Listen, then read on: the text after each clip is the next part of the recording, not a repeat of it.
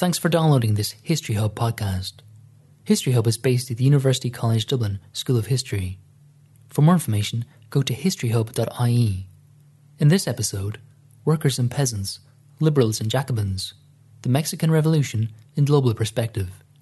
This was the title of University of Oxford Professor Alan Knight's keynote at the 2016 Globalizing the History of Revolutions conference, Revolutions in the Age of Acceleration. This conference took place in University College Dublin in October 2016 and was organised by Dr. Mark Jones, who spoke to me about the background to the conference. My name is Mark Jones. I'm an Irish Research Council Elevate Fellow at University College Dublin. The Elevate Fellowship is co-funded by the European Commission's Marie Curie programme. With that fellowship, I've spent 2 years as a visiting fellow at the Free University of Berlin, where I was hosted by Professor Sebastian Conrad, who holds the chair of Global History. My background is as a historian of modern Germany. I've just published my first book, which is called Founding Weimar, Violence in the German Revolution of 1918-1919, which was published in October 2016 by Cambridge University Press. As its title suggests, it's a book that examines the role and place of violence in the German Revolution of 1918-1919, the revolution that brought an end to the First World War and established the Weimar Republic, the short-lived German democracy that preceded the Third Reich. While I was in Berlin, I began to think a lot more about how I might put the European revolutions, such as the German Revolution of 1918-19, into a more global historical perspective. And to do this, I developed a conference series which I gave the title Globalizing the History of Revolutions, which was funded generously by the Irish Research Council and by University College Dublin. The aim of the series was to do a number of things. One issue for me was that 2016 was the centenary of the Easter Rising of 1916, which is really the foundational moment of the Irish state. And like many like-minded colleagues here in Dublin, I wanted to try and think about ways in which we could insert Irish history into more broader global context. More generally, I wanted to see ways in which we could think about how the history of revolutions and the many cases of revolutions in the late 19th and early 20th century could be connected together, compared, contrasted, and to try and discover ways that we could think about new approaches to the development of global history, using the history of revolutions as a subject matter that would bring both global and political history closer together. The conference series brought together a range of international experts dealing with cases of revolution in China, Iran, the Ottoman Empire, Russia, Mexico and Ireland, and of course across Eastern and Southeastern Europe. The lecture you're about to hear is a talk that was given by Professor Alan Knight of Oxford University, who's one of the world's leading historians for the Mexican Revolution. Alan was asked to talk about how global approaches to the past might change our understanding of that revolution and its place in the 20th century history. Right, thank you very much. And thank you in particular to Mark for organising very interesting, wide-ranging conference, and in particular that this is the first time I've ever been to a sort of global history conference which we have had 3 consecutive Mexican papers. I mean, normally they don't give us the time of day, maybe 1 token paper. Here you've got 3, so we applaud your ecumenical approach. I'm talking about the Mexican Revolution, which is my topic, but I'm doing it comparatively. Why should we do comparative studies? Some people think you can create sort of great overarching models that cover all revolutions. I'm sceptical, but at the very least, as individual historians, say at Mexico, it's quite useful to look at other revolutions to note comparisons or similarities, which is what I will be doing. I'm not going to make a great thing about global, and I'm not going to get into acceleration. I'm still thinking about that.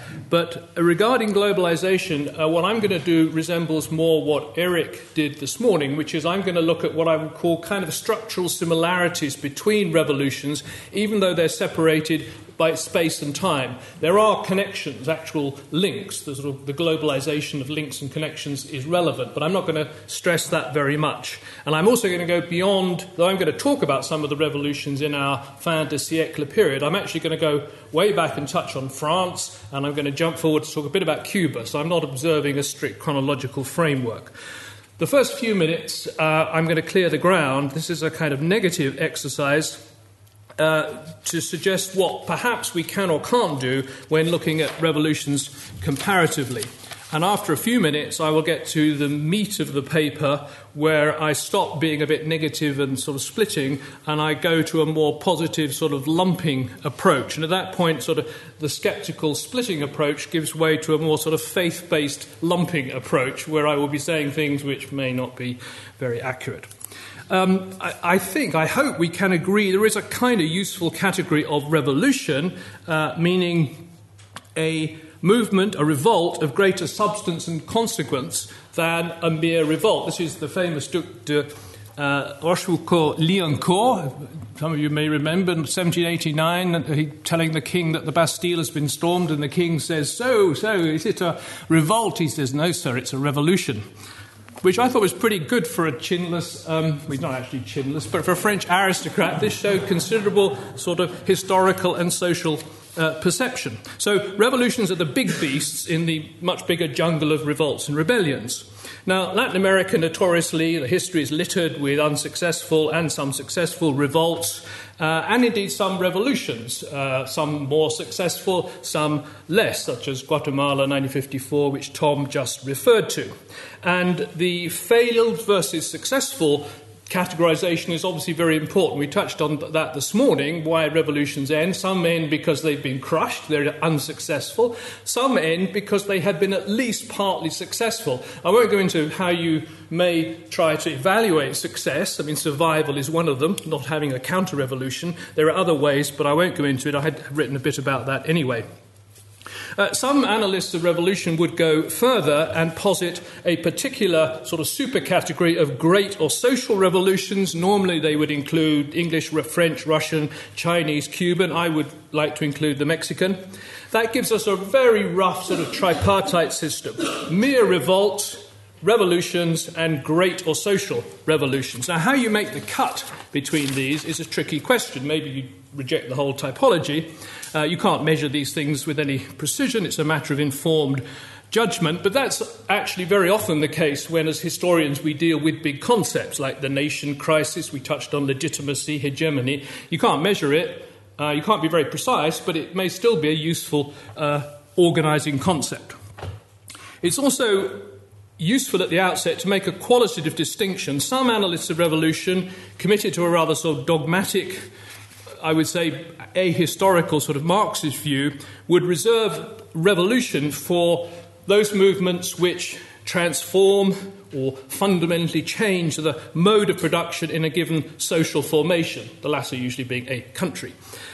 So they would often argue, and I think of many cases in respect of Mexico, the French, Russian, and Chinese revolutions were real revolutions. Poor old Mexicans couldn't manage it. That was not a real revolution because it did not transform the Mexican mode of production. Now, this seems to me, you can make a special category of those kinds of revolutions, but it seems to me to say you have to do that or you're not a real revolution seems ridiculously narrow, almost stultifying. It's not even clear to me that the French Revolution would fit that demanding criterion. And, of course, a serious consequence of saying, unless you transform the mode of production, you're not a real big revolution, is it eliminates nationalist or anti-colonial revolutions. We've touched on some of that, revolutions which may be significant and political, but may also be social as well. We often cite the American Revolution of 1776 as the first. You could follow Geoffrey Parker and say the revolt of the Netherlands in 1566 was actually a sort of nationalist anti-colonial revolution. You've got the Risorgimento, the two Cuban wars of independence, Philippines, later Algeria, Vietnam, and a case which is clearly very important, also been touched upon. This is the May the 4th movement in China. And the Chinese Revolution, I'm not going to say anything too risky here, but clearly the Chinese Revolution is incomprehensible if its key nationalist dimension is omitted, along with other socioeconomic criteria as well. Now, I've mentioned all this partly to clear the ground. This is how we might look at revolutions and distinguish them. What I've said I don't think is either path-breaking or very contentious. Now, some people would wish to go further and try to posit that there are general laws of motion regarding revolutions, as Trotsky believed, or he talked about them in his History of the Russian Revolution, or some sociologists, I mean, I'm not just picking on them, but some analysts would look at stage theories of revolutions, that revolutions go through stages. Crane Brinton was one of the main exponents. He took the French Revolution, its supposed stages, whether he's right is another matter, of moderate, radical, Thermidor. Even if that makes sense for France, it doesn't necessarily travel very well. And the attempt to impose that template on, say, Mexico or Cuba, I think, frankly, doesn't work. So I'm sceptical of that. That's not because I'm against big concepts or even some stage theories. If you're looking at economic history, stage theories, whether it's Marx or Rostow or Gerschenkron or Hirschman, can actually be quite useful at looking at the trajectory of economies. But when you're trying to look at revolutions, it seems to me there are too many twists and turns, too many pivotal conjunctures, particularly if you're dealing with big, variegated countries, such as France, Mexico, or China. Which means that even if you think you've seen a stage in one region, and most historians of the Mexican Revolution are actually now regional historians, doesn't follow that the national picture is similar. So I think stage theories are frankly too systematic and not very convincing. And in that sense, I would argue that revolutions are a bit like wars. I mean, you can recognize a war, you can have a total war if you like. It doesn't mean that they follow any similar systematic pattern. The pattern, the outbreak, the trajectory is different in each case. A couple of reasons, finally, for why I'm suggesting this. It seems to me that whereas economic development may follow certain clear requirements, if you're going to produce widgets for export, there are only a certain number of ways you can do it. But a political, military, or revolutionary trajectory is bound to be very different, subject both to individual decisions and errors, and also to a great deal of foreign intervention and control. So we know that in many of the revolutions that we look at, war and foreign intervention are crucial. First World War we've talked about, Russian Revolution, Ottoman Empire, Turkish War of National Liberation, the Japanese invasion in 1937 of China. Without those events, the revolutions would have turned out, I think, substantially differently. Now, the Mexican Revolution is interesting because I would argue it's fairly self-contained. There were two quite limited American interventions, 1914, 1916. Neither involved major campaigns. Neither, I think, were actually very consequential for the revolution as a whole. Other historians would disagree, but I think the Mexican Revolution is quite self-contained in its dynamics. I'd argue the same, and this would be also a bit contentious, in respect of the Cuban Revolution.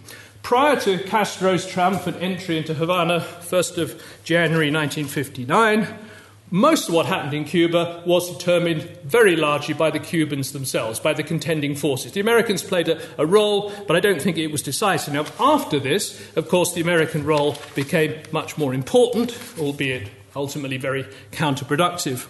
So some revolutions are much more self-contained. The one I'm interested in happens to be one of those.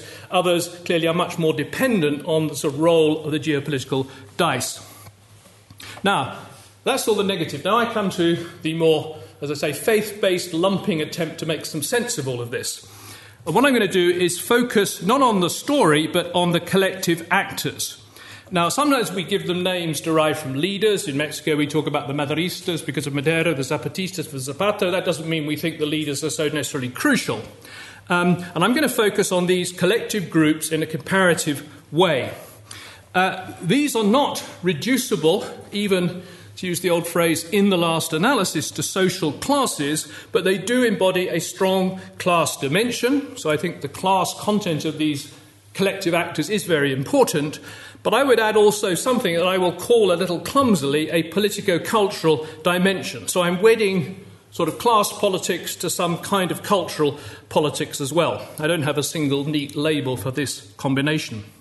Now, I did a recent study of the Mexican Revolution. We had a lot of these because of the centenary of the revolution in 2010, in which I looked at all the possible permutations you could get given the different criteria that determined who or what a revolutionary might be. You could stress, for example, class, which is often very valid, ethnicity, gender, the locality or region you come from, the political faction you might adhere to, your generation in terms of age, your ideology, whether secular or religious or both. So you have a lot of factors floating around. And if you sort of permutate all of those, you get a sort of mind-boggling number. Now, in point of fact, in reality, some of those different identities make sense. They hang together in certain sort of constellations. So, for example, if you take the Zapatistas, these were, by and large, uneducated, rural people, peasants, followers of Zapata, so that's their, quote, their faction, came from a particular region, the state of Morelos. They were agraristas, that's they were fighting for land reform, that was their program. In terms of their political tradition, they were popular liberal, could explain that further. And they were, in terms of religion, folk Catholic. Again, I could explain, but I'll just sort of leave that as a direct statement. So that was a very important, and it was a kind of constellation of beliefs and attitudes which is replicated in a number of cases. The Zapatistas are just, I think, the best case of several. In contrast, you could make up completely hypothetical combinations. For example, there were no female anarchist Indians in northeastern industrial Monterrey. So, the sort of a meaningless combination like that just doesn't work. So what you can do as a historian, you can identify what look to be like meaningful, recurrent, important patterns of affiliation or identity, partly class, partly non-class. And I'm going to identify 4 of those within the Mexican and other revolutions. You do also have to say a word about the Ancien Regime. So there are really 5. I'm going to start with the Ancien Regime and deal with it very quickly. So I'll do the Old Regime first, then the 4 revolutionary, I'm not sure whether to call them persuasions, coalitions, constellations, any of those might do. They are liberal constitutionalism. Secondly, working class mobilization, urban working class mobilization. Thirdly, peasant protest. And fourthly, what is probably more original but therefore more contentious, what I'm going to call Jacobin statism. So first a word, I'm going to talk about those 4 and that's it. First, old regimes. Now, old regimes, of course, are not monolithic, but they can be roughly summed up as that constellation or group of interests who resisted the revolution. In every case that I'm looking at, and I suspect in almost every case where revolutions happen and are of some success, the old regime is authoritarian. This is a point that Huntington and others have stressed, and it seems to me they are broadly correct. I'm not sure there's ever been a major revolution in a broadly liberal democratic society, which is not to say that that society is brilliant and perfect, but it just hasn't as yet happened that I'm aware of. However, the bases of authoritarianism differed. Some were clearly dynastic regimes, as in France, China, Russia, the Ottoman Empire. Others, such as Mexico or Cuba, were republican authoritarian regimes. In Mexico, the supporters of the old regime were landlords, the regular army, most foreign business, and with qualification, the church. Now, the old regime coalition clearly varies from place to place. I don't think you can talk about the foreign business interests in Ancien Regime France. In the case of the Ottoman Empire, the army was a source of both revolutionary opposition and counter-revolutionary support for the old regimes. The army is split. There is one feature of old regime resistance which seems to me recurrent and worth mentioning. As old regime interests confronted incipient revolution and were forced to react to this, they became increasingly intransigent, more coercive, and arguably more illegitimate. In some cases where dynastic regimes collapsed, so-called men on horseback briefly replaced kings and emperors. So we're now going to go to a quick rogues gallery of these people. First of all, we have Yuan Shikai, who seized power in China, driving Sun Yat-sen into exile, subverting the republic for the time. In Russia, you have Kornilov, who plotted against Kerensky's provisional government, tried but failed to crush the Petrograd Soviet, and then played a role in the White Russian counter-revolution, promising root and branch repression. I've got a nice quote from Arno Meyer of what Kornilov's view of the situation was. And what he said could easily have been echoed by the Mexican counterpart of these people. This is number 3, Victoriano Huerta. When the old regime fell, the old dictator Porfirio Diaz, who was quite a skillful politico, went into exile. 2 years later, in 1913, there was a military coup. The existing democratic president Madero was overthrown and brutally executed. and Huerta took power trying to create a military regime, which he did for about 18 months.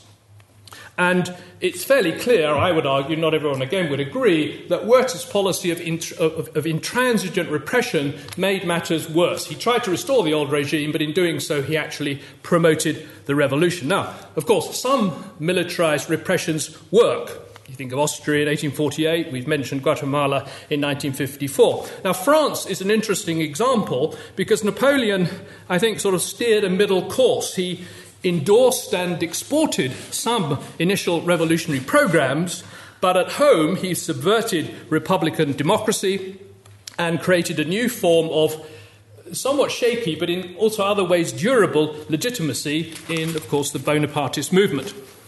So that's the old regime. Now moving on quickly to my four revolutionary collective actors. The first is liberal constitutionalism, typically espoused by enlightened, rather educated leaders, usually of loosely bourgeois province. Bourgeois is a notoriously loose term, which I don't normally use, but in this case I'll use it because I want to be rather sort of loose and vague.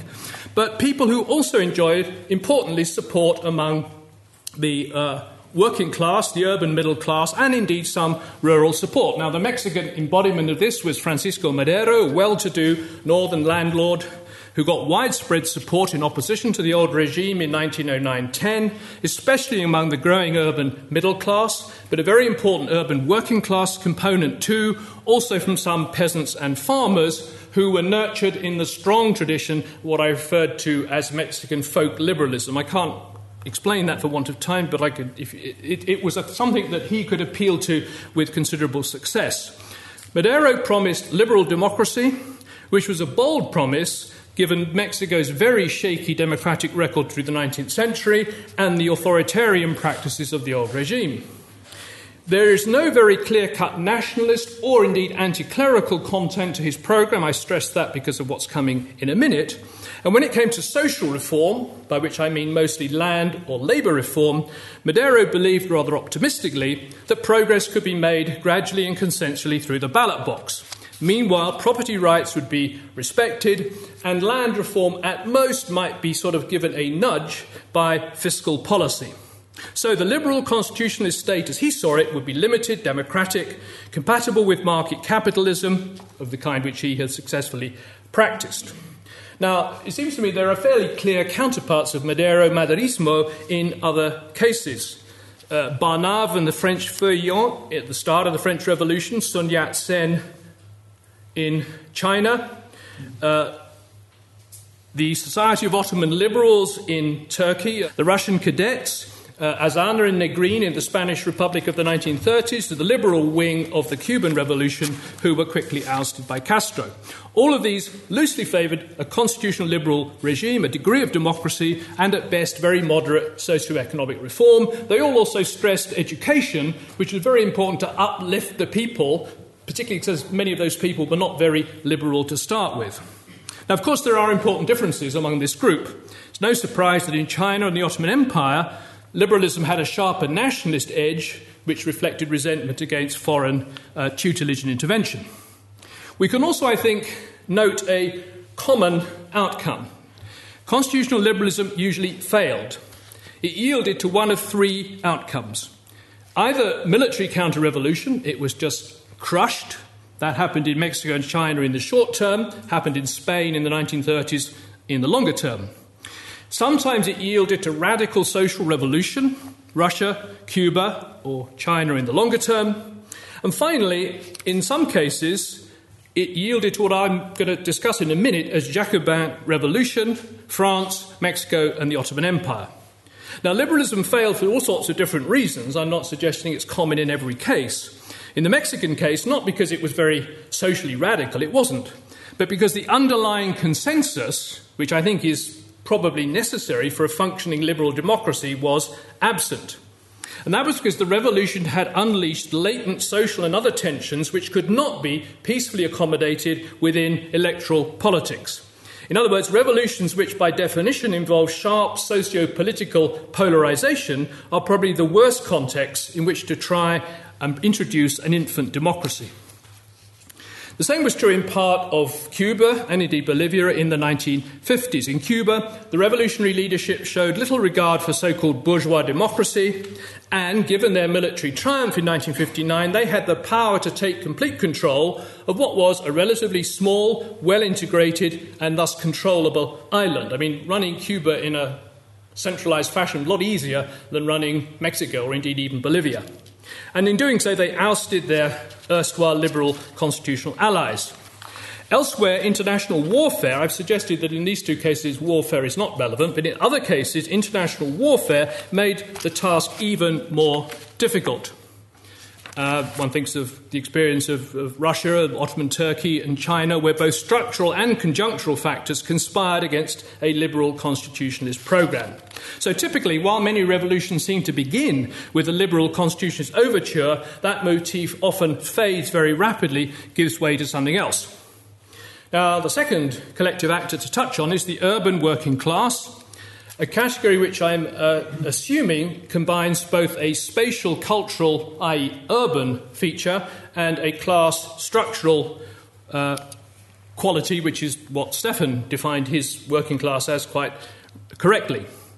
The first, the urban location, implies obviously that you're in a densely populated environment which may present opportunities for effective collective action, as in Red Petrograd, but also for regime repression.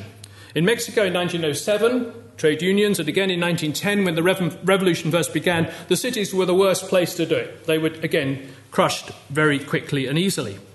And in a number of other cases, it seems to me, a roughly similar story applies. Generalizing a bit wildly, the German Revolution in 1919 that you talked about, or Shanghai in 1927, are cases where the counter-revolutionary, or whatever you want to call them, forces were able to control cities much more easily. And what that meant was that revolutionaries who wanted to continue the struggle took to the countryside. They adopted a strategy giving priority to what Che Guevara called Los de la Sierra, the people of the mountains or the countryside, and thus producing what Huntington actually rather confusingly calls the Eastern Path of Revolution. That's one in which provincial insurgents come from the countryside, build up their forces, and converge on a conservative, not counter-revolutionary capital. And of course, that strategy, it's a bit confusing because actually Mexico and Cuba fit that strategy, and they're not very Eastern. But what that means, of course, is that you need mass peasant participation. And I'll get to the peasants in a moment. Now, the two exceptions to this familiar pattern of, if you like, provincial-rural mobilization converging on the cities, which is the pattern, as I say, of Mexico, China, Cuba, the two exceptions are France, particularly Paris, 1789, Russia, St. Petersburg, and Moscow in 1917. And these are the two cases in which the urban working class insurrection is, at least for a while, very successful. So here you have the famous sans-culottes. I mean, here they're sort of sitting around boozing, but they are also politically quite effective too. That comparison may be valid, but of course it conceals a very obvious fact that needs to be stressed. The French, particularly Parisian urban working class, were mostly artisans and city poor, hence the sans-culottes. The Russian workers were, particularly in terms of their mobilization in 1917, industrial workers, many congregated in very large units. I'm dependent here a lot on the work of Steve Smith. In this respect, Russia was the outlier because factory production with heavy industry had grown rapidly, both in the 1890s with Witte, and again because of the demands of the war after 1914. So here you have working class insurrection. These are the guys, these I read Petrograd. I'm afraid perhaps somebody can tell me afterwards what it says, but these are mobilized workers, reasonably well armed in 1917. Now, with the exception of Germany in 1919, which is a possible parallel, I mean, Barrington Moore makes some interesting comments, I'm not going to go there, this Russian story of successful armed insurrection by industrial workers is, I think, quite unusual. In most of the other countries we're looking at, industry was less developed. The bulk of the urban working class were more artisans, some better off, some desperately poor. They resembled the sans-culottes in some ways more than the metal workers of Red Petrograd. So to take my case, Mexico City in 1910 contained only 10,000 factory workers, which was about 3% of the total city population. And 1/3 of those were women. The biggest concentration of factory workers were in textiles and cigarettes. And in particular, what you have here, this is the biggest factory in Mexico City, or indeed Mexico, the Buen Tono cigarette factory. They're all women. And indeed, beyond that, if you took the whole city labour force, not focusing on factories, you would find that seamstresses and dressmakers were actually more numerous than industrial factory workers, and both of those groups were outnumbered by the 65,000 female domestic servants, who were about 30% of the urban labour force. So you have a labour force radically different from that which, say, Steve Smith analyses in the case of Russia. I think the Ottoman Empire, I've dipped into one or two books, looks a bit more like the Mexican pattern. Now, the same argument can be put in a slightly different way. This is a well-known argument. Namely, major revolutions seem to have occurred in more developing countries or economies where heavy industry is largely lacking, where artisan production is dominant, and the peasantry is still a major component. Or again, another variation on that, which I throw out just for consideration, is that revolutions may often be the work not of confident rising classes like Tawny's gentry or Marx's burgeoning bourgeoisie, but rather of embattled, threatened classes who are facing decline. Sometimes peasants or artisans, or now we have Trevor Roper's declining gentry. You could do the English gentry. There was a huge debate that went on for years and years about that, which I won't go into. So we do need to pay attention to the artisan population, the alliances which they strike with other groups. Now, in Mexico, artisans not only outnumbered industrial workers, they also displayed a distinct urban political culture. So I'm stressing a kind of urban culture as well as the fact that they are workers. This is based partly on old tradition, going back to the colonial guilds, long-standing urban residents. Most Mexican artisans were not recent peasant migrants, as Russian factory workers were. They formed part of a common urban culture. And quite often, not invariably, they rather look down their noses at the country people, the campesinos, the peasants, sometimes with an inflection of racism because they were brown and more Indian than the city workers. And the city workers were also disproportionately literate. Mexico City had a literacy rate of a bit over 50%. The national figure was 20%. Now, that's due to various factors, a large middle class. It's also due to the fact that you have in Mexico City, as in one or two other big Mexican cities, educated or literate workers attached to a somewhat bookish culture and with a desire for sort of self-improvement. Now, this syndrome, this pattern, the aspiring but often quite austere working class culture has many global parallels. Coal mining valleys of South Wales, primitive Methodists in England, the anarchist groups in parts of particularly south and southeastern Spain. I have a picture. These people don't look so bookish. These are actually the anarchists of Casas Viejas, but this is actually at the time of their uprising in 1934. But this was, again, if you read the very good history by Jerome Mintz, these people, again, are very much attached to reading, literature, abstinence, avoiding drink, and collective betterment. And Russia, too, had equivalents of this, although, again, Steve Smith says that they're actually a rather small, unrepresentative group. So in Mexico, urban artisans play a key role in first electoral mobilization and then the formation of revolutionary armies.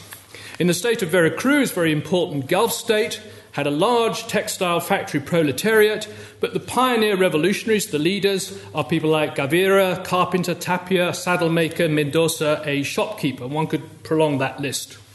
And when the revolution triumphed by the early 20s, the very lively radical politics of the port of Veracruz, which was a sort of hotbed of urban radicalism, involved several interesting components. Very important one was the Sindicato, the trade union of prostitutes. That's not them, that's a different group. The Association of Tenants, the Inquilinos. I think these may be Inquilinos. That is, tenants who were aggrieved about very high rent, slum conditions. The strategically placed stevedores union, not industrial workers, but the dockers were very important, and they were led by the guy you can just about see sitting in the front with the glasses, Herón Proal, who was a tailor, a rather bohemian character, who was the very much the anarchist leader of this group of urban protesters and mobilized people.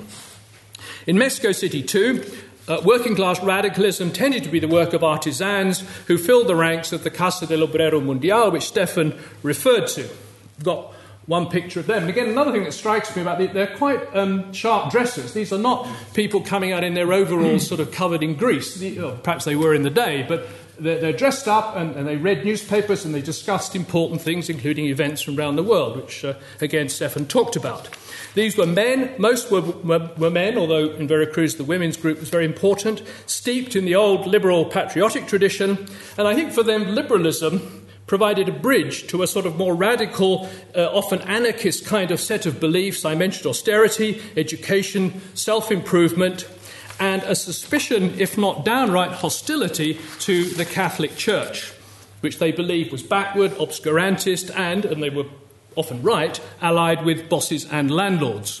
When it came to patriotism, they married traditional sentiments against Spaniards, the old colonial power, but also many of the managers and bosses that they faced in the big cities also happened to be Spaniards. Interesting, the Spaniards, I think, were much more targeted than Americans. There were some disliked and hated American bosses and owners, but actually the Spaniards were often the target group. So whichever it was, a degree of nationalism, as in China or Turkey, sharpened this class conflict.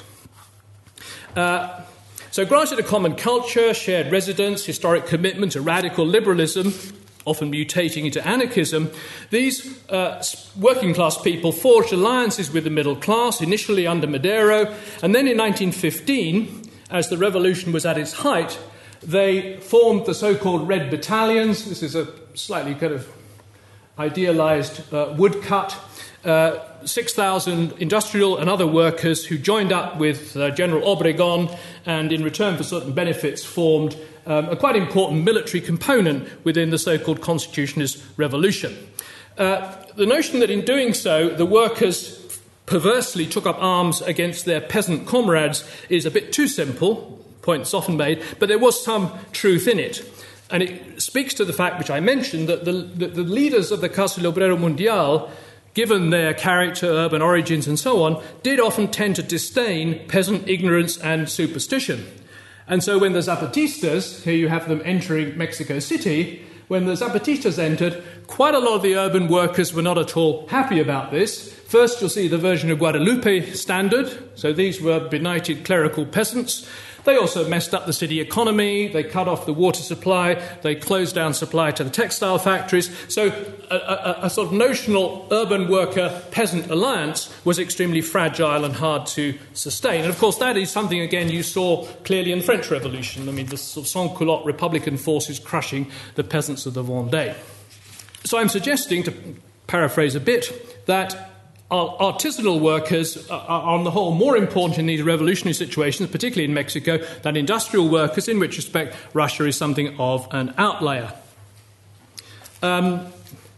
In Russia, Bolshevik statism finally prevailed, and a sort of residual working-class anarchism which did exist was annihilated, and I think it's true to say, though I know very little about the Chinese case, that something similar happened there too. Now, in Mexico, a different form of statism, clearly not Bolshevism, exemplified by Calles, and I'm going to be talking about him in the last few minutes. A different kind of relationship evolved. What we have here is Plutarco Elias Calles, the president, later boss of Mexico, which I'll discuss on the left, with a hat. On the right, you have Luis Morones, who was for many years the prominent labor leader in Mexico. He originally was in the Casa mentioned before. He then became leader of the so-called CROM, which was initially a rather anarchistic organization, which gradually came to terms with the emerging revolutionary regime.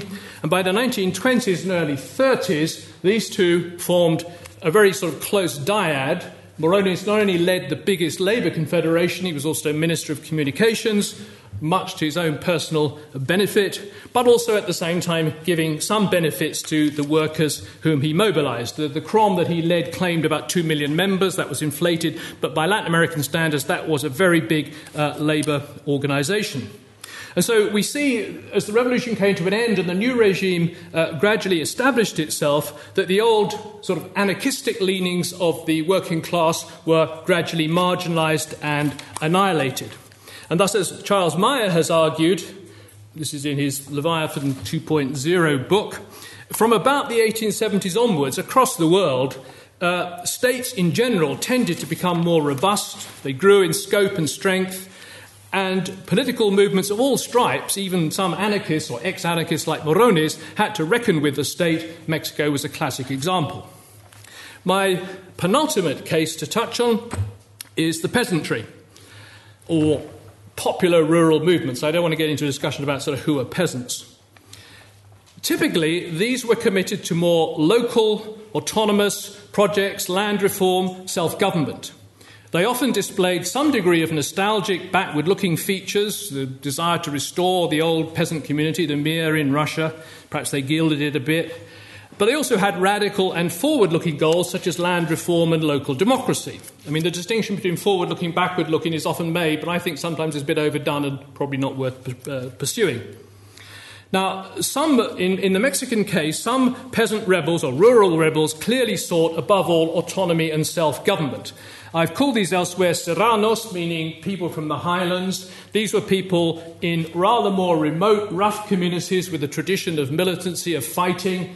You have in the centre with moustache Pancho Villa and some of his early revolutionary comrades. They somewhat epitomise this rural, what I'm calling Serrano popular movement. On the other hand, there were also, to use again Mexican terminology, agrarista peasants. You could call them agrarians, but that causes some confusion in English usage. These were people who wanted an extensive program of land reform. These people, by and large, were not so interested in land reform. So in one case, you have people, all of them peasants, rural dwellers, from the peripheral regions for whom the state and its abuses, taxation, corrupt officials, conscription were the real problems. On the other, you had lowland commercial agricultural communities aggrieved at dispossession and who therefore targeted the landlords, although the landlords were often in close cahoots with the state. So there's a broad peasant movement with at least two major dimensions. Now, I think peasant movements in general, looking not just at Mexico but in other cases, seem to ally with all manner of different formal ideologies. In Mexico, you had powerful liberal peasant movements in the 19th century. You have anarchist, socialist, communist, religious, millenarian ones. I will say in passing, I think that millenarian movements are much exaggerated in many cases. People like to see them in Mexico, when I think they rarely existed. I think in the case of southern Spain, Raymond Carr and others have stressed millenarianism. I think that's also been significantly overdone. Hobsbawm, I mean, The Primitive Rebels is a great book, but the millenarian bit, I think, is a bit overdone. So you have a variety of peasant possible affiliations, some also, of course, royalist or even fascist in Eastern Europe. What may be common to many of these was a desire for autonomy or self-government, allied to notions of economic patrimony, often associated, as the anthropologist Jim Scott has stressed, with the idea of the moral economy. And clearly, as I mentioned, peasant mobilization, we know this very well, has been key to many major revolutions, France, Mexico, Russia, China, and so on. And the common causality, as Eric Wolf argued many years ago in his seminal work, Peasant Wars of the 20th Century, common element was the corrosive spread of market capitalism, plus the growth of stronger states endowed with greater political and technological power. Now, I think that's reasonably well known and probably not too contentious. The question of ideological alignments, how or why do peasants ally with what seems to be quite a wide range of sort of ideological projects, is much more complicated. It does seem to me that there is something of a presumption of preference for programs promising decentralization, self-government, avoiding interference from the state, a degree of commitment to peasant landed patrimony, whether through land reform or recovery of the old commune or whatever. Federalism, liberalism, anarchism have a certain affiliation or resonance with those particular concerns. Now, it's true, of course, that peasants, who have to be pragmatic probably more than anybody, do strike alliances with centralizing movements like Bonapartism or indeed Chinese communism. But the Bonapartists did at least offer the maintenance of the landed status quo after the revolution, which had given the peasants some benefits. And, of course, in the case of China, the alliance with the communists was forged in the heat of the Japanese invasion, when the communists alone seemed to promise honest, capable, effective government. Or that's the explanation I have picked up. More typically, and perhaps more logically, peasants often seem to ally with radical, liberal, decentralizing and anarchist movements. People like Nestor Makhno in the Ukraine during the Russian Revolution. In the case of Mexico, that's his forces. That's the Makhno-Shiva with anarchist black flag. Very powerful but briefly successful revolutionary force. In the case of Mexico, classic example would be Zapata, the Zapatistas, who did acquire a genuine, or bring about a genuine land reform, but by virtue of doing a deal with the emerging revolutionary state. So to go back to Charles Maier again, the growth of the state, which has been pretty much a constant since the late 19th century, means that political movements premised on its demise or debilitation have faced an uphill struggle, anarchism above all, which usually ends either in outright defeat or a sort of grudging compromise. As Maier puts it, listen to this quote carefully, seems to me to be using a rather unfortunate choice of words. Maier said that from about the 1870s, quote, the organised national or imperial state was Trump. Well, I'd say, absit omen to that. But the point is, I think, valid that anarchist and radical liberal federalist movements had a real dilemma as to what to do with the state. Finally, for the last, what have I got, about 15 minutes? Yep. Good. I will turn to what is perhaps the more original last bit of the talk. With whom or with what did anarchist liberals and others have to compromise? If constitutional liberalism lost out, if peasant federalism and anarchism lost out, who were the winners? Who were the state builders who contributed to the Leviathan 2.0? Now, apart from sort of outright state repression, where movements are just crushed, there are, I think, two principal alternatives associated with what I'm calling successful revolution, at least successful in the sense of acquiring power and using it and transforming society. Now, whether you transform it the way you originally intended or for the benefit of whom, that's another question. The most obvious, I clearly mentioned, would be communist parties committed to powerful states and parties linked to command economies. Communist success clearly means the death of both liberal constitutionalism or bourgeois democracy and the subjugation of the peasantry to a command economy involving quite likely forced collectivization. And that's a fairly grim story we know about. There is, however, I'll suggest, a second, less obvious variant, which I'm calling the Jacobin syndrome or persuasion or whatever. The Jacobin persuasion sought the creation of a strong centralized state based on notions of republican citizenship and national sentiment, but remaining a broadly market capitalist economy. The Jacobins, as Simon Schama says, were great respecters of property. Though they did, like others, consider an enhanced role for a regulatory but not an asset-owning state. Now, Jacobinism made much of its popular legitimacy, but it was prepared when the national interest and raison d'etat demanded it to ride roughshod over popular groups, not just fanatics and counter-revolutionaries, but its own popular supporters such as the sans-culottes when they chose. Now, a key feature of the Jacobin persuasion was visceral hostility to the church, sometimes even to religious belief in general, which was seen as antithetical to republican rule, national integration, and economic progress, because the church promoted superstition, irrationalism, and, of course, connived with well-to-do conservatives. Now, of course, the origin of all this, the original French Jacobins, a bunch of them here they are in their sort of nice, I think, centrally heated ex-convent, debating what to do in the 1790s. Now, of course, Jacobinism does crop up, even calling itself Jacobinism elsewhere. E.P. Thompson looks at 18th century England. In 20th century Mexico, people were referred to as Jacobinos, so the term travelled. Jacobin currents also circulated in the major communist revolutions in Russia, China. Trotsky has some interesting things to say. Richard, not here now, mentioned it in quoting Lenin.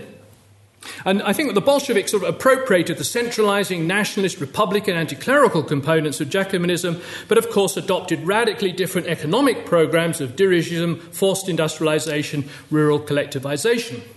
Now, elsewhere, Jacobinism sort of maintained greater coherence. Obviously, France is one such case. Now, Bonapartism it is true, compromised with the church. You have the Concordat here with the Catholic Church by Napoleon, but on terms which permitted the establishment under Napoleon of a strong, centralizing nationalist state. Furthermore, church-state conflict did not last, and in the later 19th century, with the Third Republic, the struggle between church and state was resumed when we could say the neo-Jacobins of the Third Republic reasserted the state and tried to curtail the political and educational role of the church. Then in France, as a bit later in Mexico, the school teacher and the priest confronted each other in a battle for hearts and minds. Now, this is a Mexican woodcut. I'm going to come back to it in a moment when I turn to Mexico. And what you have here are the evil clericals. They're not actually priests, but they are attacking the poor school teacher. The children are cowering over on the far side. He's holding up his ABC. And this kind of encapsulated the widespread view and indeed the practice of conflict between teacher and priest, between maestro and cura or curé. Now, Mexico is therefore another example of what I'm calling a Jacobin project of persuasion. The Jacobins played, and I argued this elsewhere, I'm going to skip it a bit, a major role in the armed revolution, the creation of the state in the 20s and 30s. The old regime was defeated, liberalism wilted, didn't really recover till the late 20th century, and agrarianism, land reform survived, but very much under the control of a centralizing reformist state. And even though there was a brief flirtation with socialism, a more dirigiste, radical policy in the 1930s, even after 1946, when the PRI came to power, the dominant party, which Tom touched upon, there was still a sort of residual Jacobinism in terms of nationalism, republicanism, centralizing, a residual anti-clericalism, but all happily coexisting with a broadly capitalist market economy. So it would be a stretch to call the PRI Jacobin, but like the French Third Republic, it had some of the genetic imprint of its Jacobin origins. Now, the great leader of Mexican Jacobinism was Plutarco Elias Calles, who started off, this is him as a sort of young revolutionary warlord of the second rank. By the 1920s, he became the great architect of the new state. Here we see him in slightly more mature civilian guise. Creator of the official party, dogged centralizer, robust nationalist, protagonist of education, science, secularism, and above all, visceral enemy of the Catholic Church. Rising from governor of his own state, later a minister, finally president, and even after president, he was the jefe maximo, the big boss of the political system, which he dominated right through to 1935. In pursuit of his centralizing nationalist goals, he battled the US, foreign oil companies, finally reached a kind of détente. He curbed the power of regional warlords and forged an alliance, as I already mentioned, with organised labour. So we have Calles again, now yet older, buddying up with Luis Morones. And although the term socialism was often used about him and by him, he had no intention of creating a socialist or command economy. He had big business interests himself. His goal was to achieve a so-called equilibrium between labour and business, with the central state as the arbiter. Above all, he wanted to combat the Catholic Church, which he saw as reactionary, hostile to the state, responsible for Mexico's backwardness. He sought to break not just the wealth of the church had actually mostly gone already, the political and cultural power of the church, using both negative sanctions, restricting the number of priests, imposing other regulations, expelling foreign priests, but also with positive incentives. The promotion of public education above all, the creation of secular fiestas and rituals, sport, science, technology. And what you have here, it's not a very good picture, is a Quema Santos. What's going to happen is these people are anti-clericals mobilized by the state. They're about to burn a wooden icon. There was a fair amount of deliberate, organized public iconoclasm. Now, it's been suggested this was kind of window dressing, devised to distract the Mexicans from more serious questions. As far as I can see, Calles was deadly serious, and his policies towards the church were not that opportunistic. If anything, they cost him political capital, and he enacted them because he really believed in them. He was not alone. One could do a checklist of lots of other Jacobins who took a similar line. As a result of this, the Mexican state provoked a major Catholic revolt in the 1920s, the Cristero Rebellion. These are Cristeros. They look pretty much like the old revolutionaries of the previous decade. This has quite rightly and correctly been called Mexico's Vendée. exactly the same syndrome as happened in the French Revolution in Western France. Eventually, the war died down. There was a degree of partial compromise, but the sort of war of positions continued. Go back to this picture. Through the 1930s, you had continued clashes, sometimes violent, between the representatives of the anti-clerical state and the church. Now, Cailles's maximal goal of eliminating the church was never realized. Like other radical leaders in France, Russia, he found the church too tough a nut to crack. The kind of institutions he brought in, such as secular fiestas, the fiesta of the coconut and the pineapple, and socialist baptism, socialist weddings, none of those put down roots. We can still see them as a sort of historical memory in jerky black and white newsreels, but they never lasted. And they failed not because this secular religion proved to be an inferior religion to its Catholic rival, but I think because it wasn't a religion at all. People often talk about it as a secular religion, but that seems to be rather a misconception, unless it's just purely metaphorical. It could not connect to the transcendental. It did not offer solace to poor Mexicans in times of hardship. The great majority of the Mexican people therefore remained Catholic, and when that attachment did begin to fray in the late 19th century, it was not due to any secular religion, but to evangelical Protestantism, which offered spiritual connection, revivalism, faith healing, hellfire sermons, and sometimes large dollops of American money. So the chief rival to Catholicism proved not to be the anti-clerical state, but actually evangelical Protestantism. So the Jacobin state found it hard to change hearts and minds, but it could at least veto institutions. So, for example, the fact that Mexico does not have a Christian Democrat party in any real sense, in the way that Chile or Italy does, is partly because of that policy. Now, the story of Mexican anti-clericalism, last 5 minutes and I'll finish, has two interesting parallels. One obvious, Spain, one not so obvious, Turkey. So I'll say a word about those and then stop. If France was the pioneer of Jacobinism, Italy and Spain also followed suit. And it's not surprising that Spain and Mexico should show certain parallels. I'll skip over a few differences. Spanish anti-clericalism, very evident in the 1910s with the tragic week in Barcelona of 1909, or again, most clearly, of course, with the outbreak of the Civil War in 1936, when hundreds of priests and nuns and others were killed. Nothing like that happened in Mexico. Spanish anti-clericalism was much more virulent and violent. There was violence in Mexico, I would say fairly reciprocal violence, but the Spanish case is much more extreme.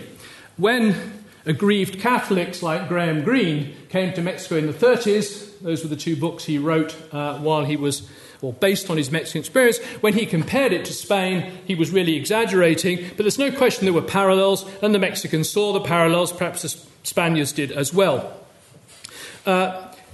Nevertheless, the church resisted. In Mexico, as I've suggested, it resisted in a more moderate way and succeeded. Of course, in Spain, the church allied with Franco's nationalists and set its stamp on the new regime.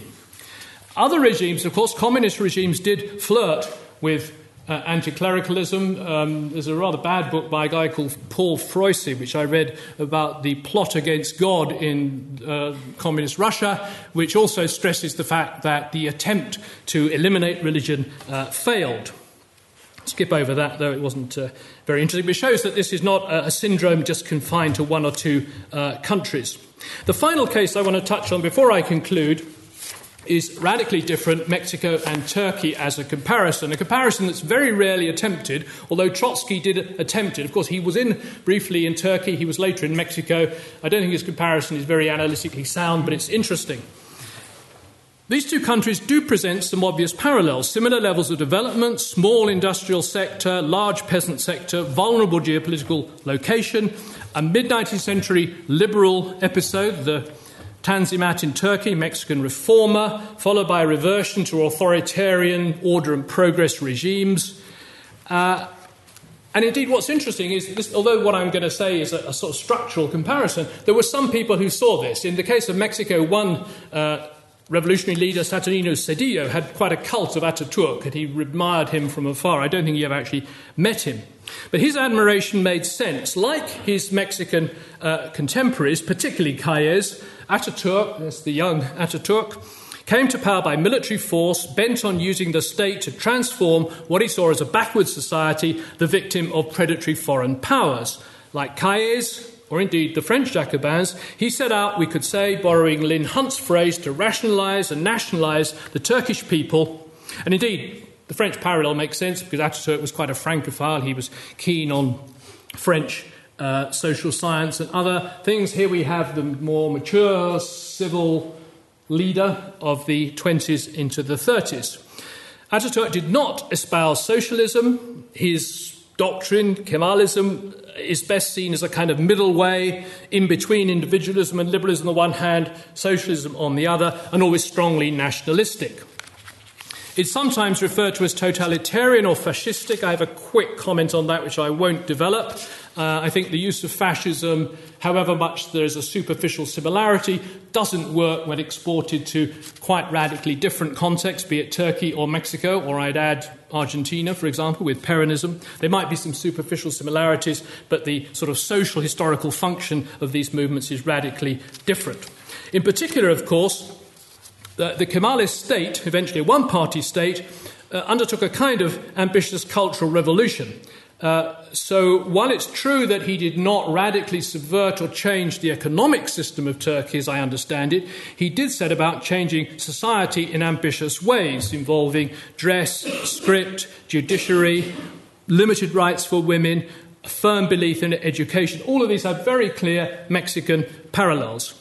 Above all, he combated Islam, which meant again that an enlightened authoritarian elite set about trying to subvert traditional popular beliefs. We can see this with Calles in Mexico or with Ataturk in Turkey. And in both cases, it meant developing and building on prior anti-clerical practices. We could push the comparison further. I have a few more. I've had enough speculative fancy, so I shouldn't probably go into this. There's something interesting to do both with the family makeup of these people. Absent father, devout mother, both like to drink. I'm not sure what we conclude too much from that. But more importantly, they both came from the more developed, advanced parts of their respective countries. Salonika in the case of Ataturk, the very progressive northwestern state of Sonora in the case of Calles. They both grew up on the edge of, to use the awful word, modernity, the US and Europe. And they sought in a way to bring that modernity to their respective countries, to Anatolia, in the case of Ataturk, to Indian, backward, central and southeastern Mexico in the case of Calles. Yet interestingly, when they did that, they also drew upon traditional symbols from that region. So you have things like the Hittite sun symbol being picked up by the Young Turks, whereas in Mexico what you have are these famous murals by Diego Rivera, which embody and eulogize, romanticize old Indian civilizations in the service of a revolution that is progressively nationalizing and rationalizing the Indians themselves. And it may also be finally worth mentioning that these leaders, Ataturk, Calles from Sonora, others as well, one thinks of Stalin, Napoleon,